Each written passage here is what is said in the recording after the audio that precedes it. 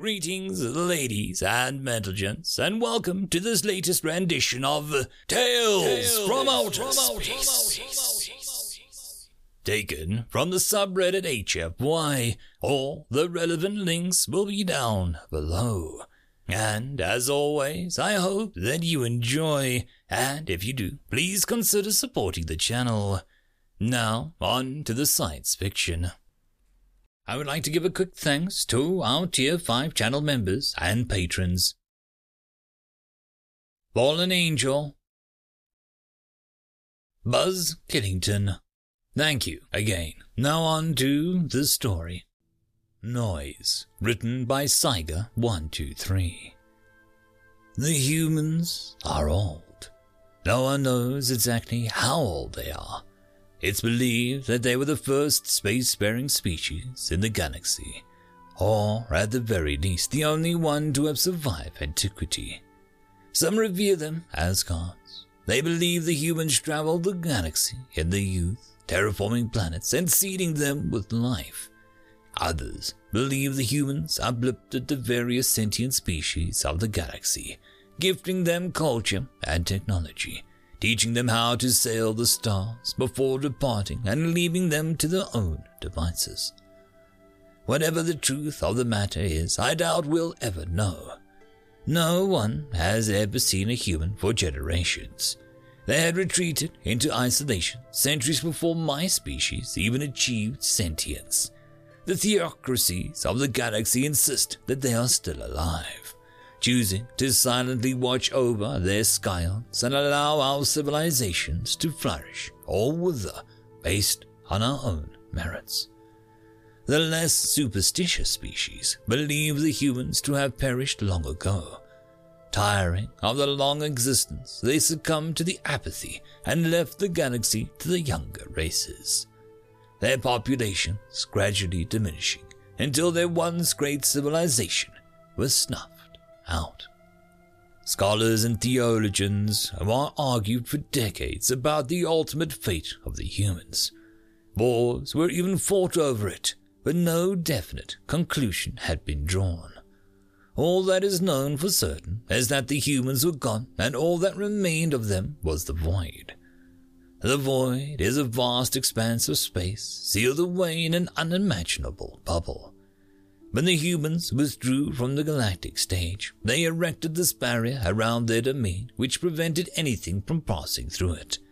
Ships, transmissions, even light was stopped by the barrier, leaving an empty, pitch-black void as the only proof of their existence. Attempts were made to contact the humans during the early days of the seclusion, but nowadays most would view such an attempt as sacrilege. The belief that the humans went into reclusion for a reason beyond our comprehension, and that we should not disturb whatever work they are doing, was prevalent throughout the galaxy's humanic religions. Our planet was so close to the void that parts of the year and the night sky had veiled in darkness. We thought it was a natural phenomenon that we had yet to decipher, only to be later told that it was the remnants of a once great civilization. We were discovered shortly after our first forays into space travel. An automated survey ship which searched for any signs of human activity or any changes in the void happened upon us as we attempted to reach our moon and reported our presence back to its creators. When the ambassadors from across the galaxy came to our planet, they greeted us with fervor and surprised us. Apparently, our civilization is the first to originate so close to the void. We were being held up as proof that the mythological humans were still active, that our existence served to prove that they were still actively seeding life and raising them to sentience. As they argued amongst themselves about the meaning of our existence, we sat back bemused. We had never heard of these humans before, not in any recorded history, nor did the creation myths of our religions describe such beings being responsible for the creation of our species. We tried to inform them of this, but they ignored our attempts to interact, and so we just left them to it. They seemed happy enough to debate subjects that they had seemingly been arguing about for centuries, without the need for our input. But not all greeted our existence with excitement. The Senrak believed themselves to be the last species the humans had uplisted before the isolation.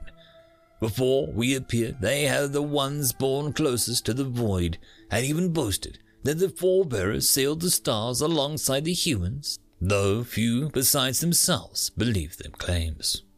Our emergence was an affront to them. They were enraged by the fact that our worlds were so close to the void. They claimed we were abominations, aberrations, who sought to usurp their place and humanity's final child. And so, they declared war upon us. They attacked in droves. Fleets of ships flooded into our system and unleashed the full might of their armies upon us. We were no match for them. We had barely achieved spaceflight when we were inducted into the galactic community, and were defenseless against such a host. The ships bombarded us from orbit before their armies swept through the rubble to slaughter any who survived. We cried for help into the void of space, but our new friends were too far to help us. The best they could do was try and reason with the Senrak, threaten them with sanctions and excommunication, and even outright war unless they stopped the genocide. But their pleas and threats fell on deaf ears, as the Senrak were determined to kill us all. I had barely reached maturity at the time of the invasion, and was eager to fight, but I was left behind to guard the children while the adults went out to face the onslaught. I had begged to go with them. I insisted that I would be of more use than the elders that they were taking with them, who could hardly walk, let alone fight. But my father and mother refused, instead placating me by saying that they were leaving the most precious possessions in my care. It is only in hindsight, as I recall the tears in my mother's eyes as she kissed me goodbye on the forehead, that I realize that they were trying to protect me as well. The defense of our city went poorly.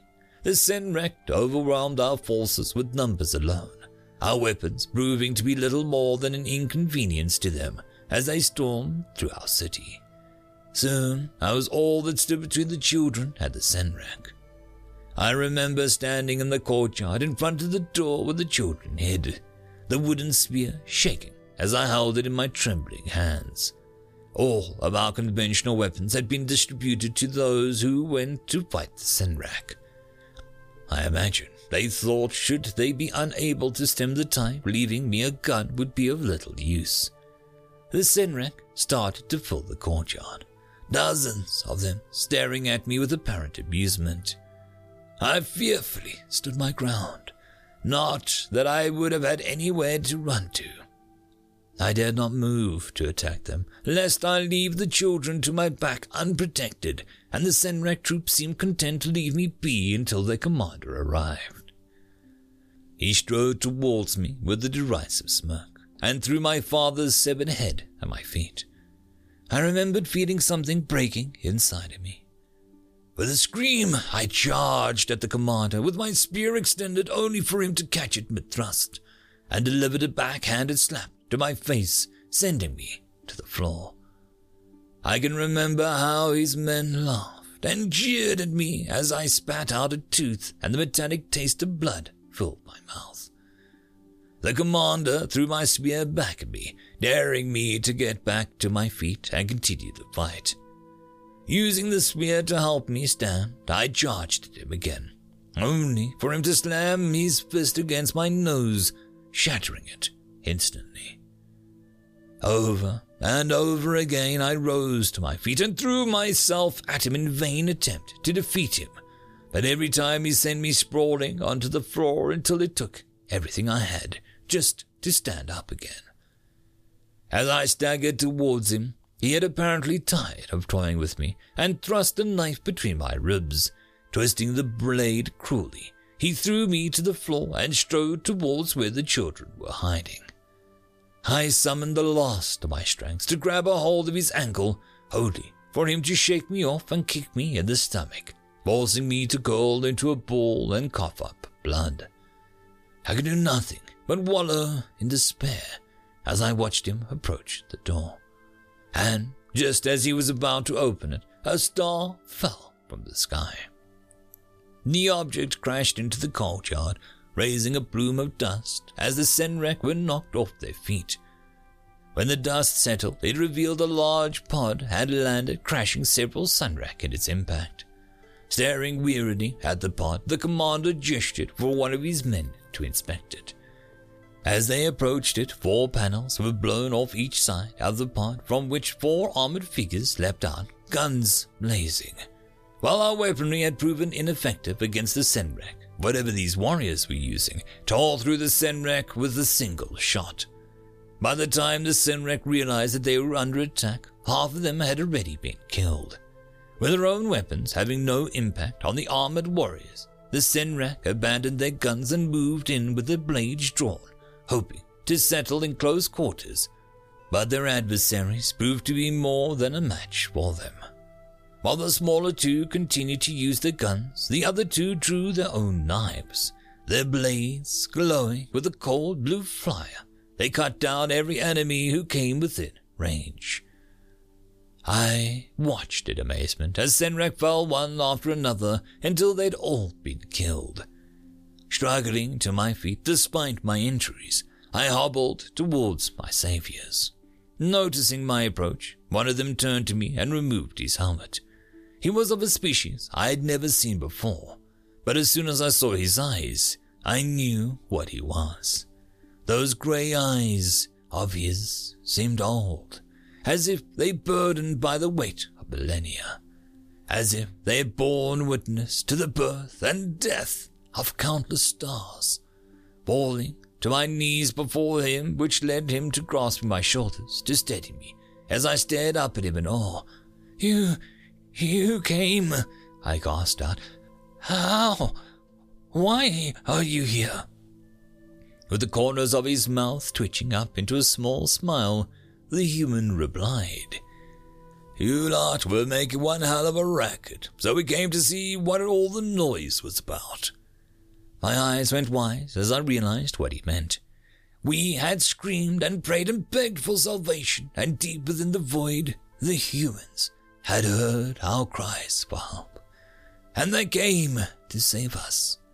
With tears welling up in my eyes, my body was racked with sobs as I reached up to grasp his wrists and cried out, Thank you. Over and over I offered them my thanks as tears spilled down my face until my voice was hoarse and I started to cough up blood again. Realizing the extent of my injuries, the human gently laid me back on the ground and called over one of his compatriots. Kneeling next to me, she removed her helmet, and I gasped as I gazed upon her. She was the most beautiful creature that I had ever seen.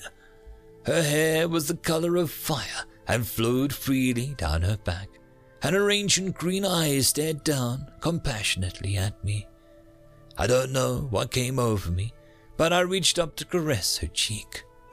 She smiled down at me and reached up to take my hand in hers and assured me that I was going to be all right. I shook my head knowing that it was too late for me and gestured towards the children.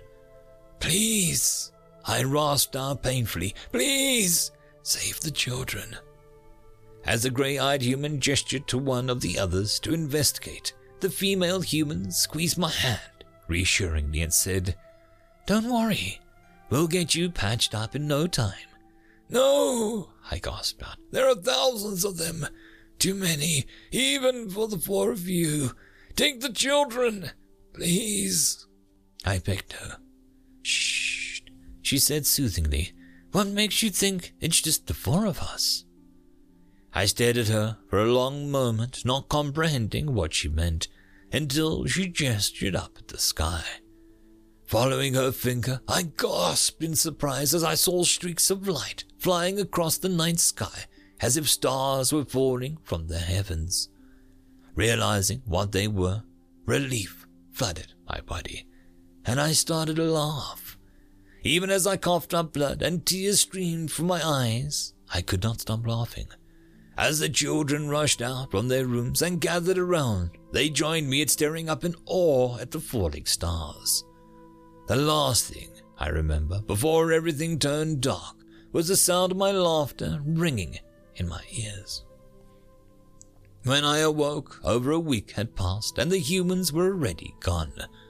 I was told that they had annihilated the invading Senrex to a man, the flaming wreckage of the ship still hanging listlessly in our orbit before scouring the planet to gather together the few remaining survivors of our species.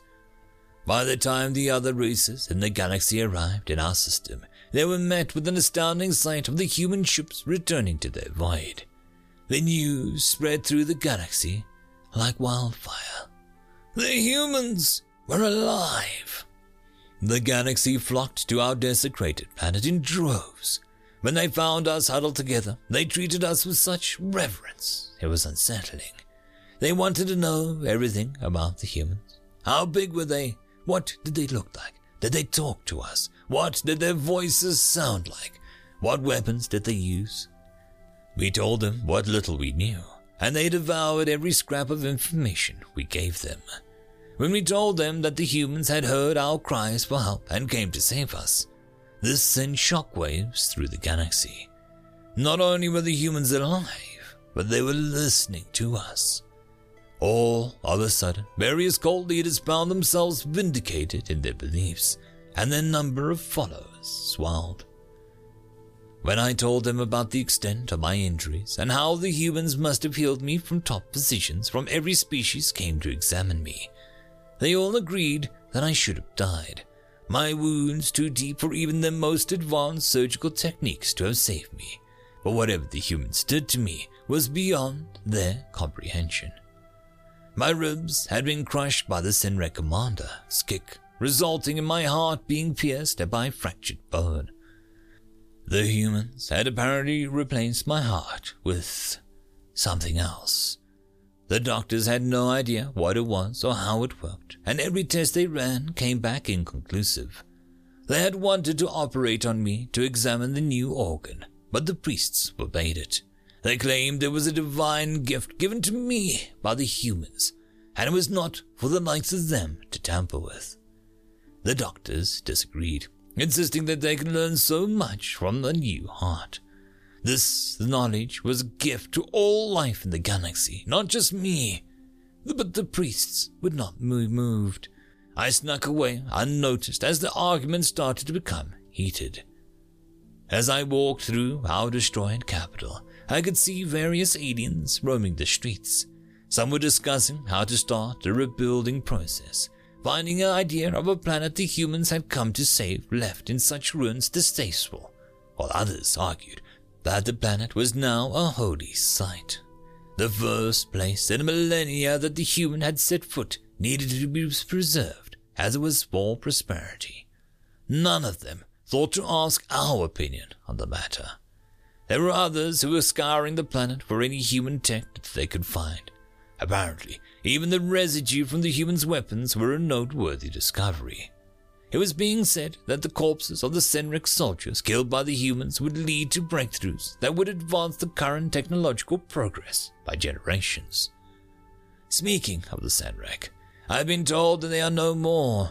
The theocracies made good on their promises to launch a holy war against them, and with the entirety of the military destroyed by the humans, they were defenseless against the righteous crusade, though by all accounts that wouldn't have mattered.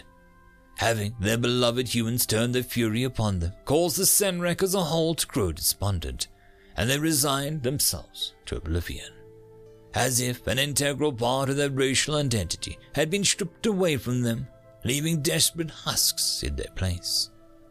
As for my own species, we are being hailed as humanity's favored child. We are being treated with such reverence that it appears that pilgrimages are being planned just for the chance to lay eyes upon us. They had best hurry before it is too late. There are so few of us left that may not have a chance to gawk. The other races are unsure if we have a minimum viable population, and as such are considered an endangered species. We've been assured that they will do all they can to ensure our survival. They believe our extinction would lead to the humans unleashing their fury upon the galaxy for failing to protect us. At least I can rest assured in the knowledge that the children will be well taken care of. They are practically being deified by other races. There's been talk of me becoming some sort of religious leader. They say that the humans saving my life is proof that they have some sort of plan for me. But I have no interest in such things.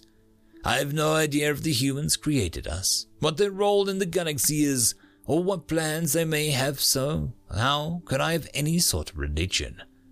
All that I do know is that the humans are listening. The knowledge that the humans heard our cries for help has caused a resurgence in interest in piercing the void. Some are theorizing that the void's thinner in certain places, which allows for transmissions to pass through. That the only reason the humans have been silent for so long is that our messages have failed to reach them. They want to establish research institutes on our planet to test the theory, though they seem to be at odds with the theocracies who wish to enshrine our entire planet as a holy site. Of late, I find myself drawn to the void. The beat of the artificial heart they gave me thunders in my ears as I stare up at the night sky, at the inky blackness of the void. I no longer feel a connection to this planet. I have no family left, and the other races seem content on transforming it to suit their needs, if they ever manage to form a consensus. Instead, I feel a yearning to traverse the void, as if a beacon is drawing me in. I want to meet the humans who saved me. I want to thank the human with the compassionate emerald eyes and the fiery mane who held my hand in hers as I lay dying in the courtyard. Whenever I think of her, my new heart pounds in my chest. Perhaps this is their way of calling to me, summoning me to their presence. Or perhaps I'm just allowing the priest's words to fill my head with delusions of grandeur. Regardless of the truth of the matter, I know that I'll no longer be content to be confined to this planet. I am sure I'll be able to secure transport off-planet. It seems that I wield no small amount of clout amongst both the religious and the scientific factions. Finding a way to pierce the void will be another matter entirely. But I'm in no rush. Even if it takes a lifetime of effort, it'll be worth it just to stand in their presence again. End of story.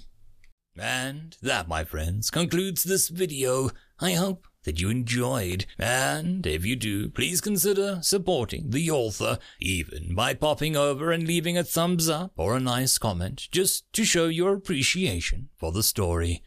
However, if you wish to support this channel, there are links down below which will help immensely.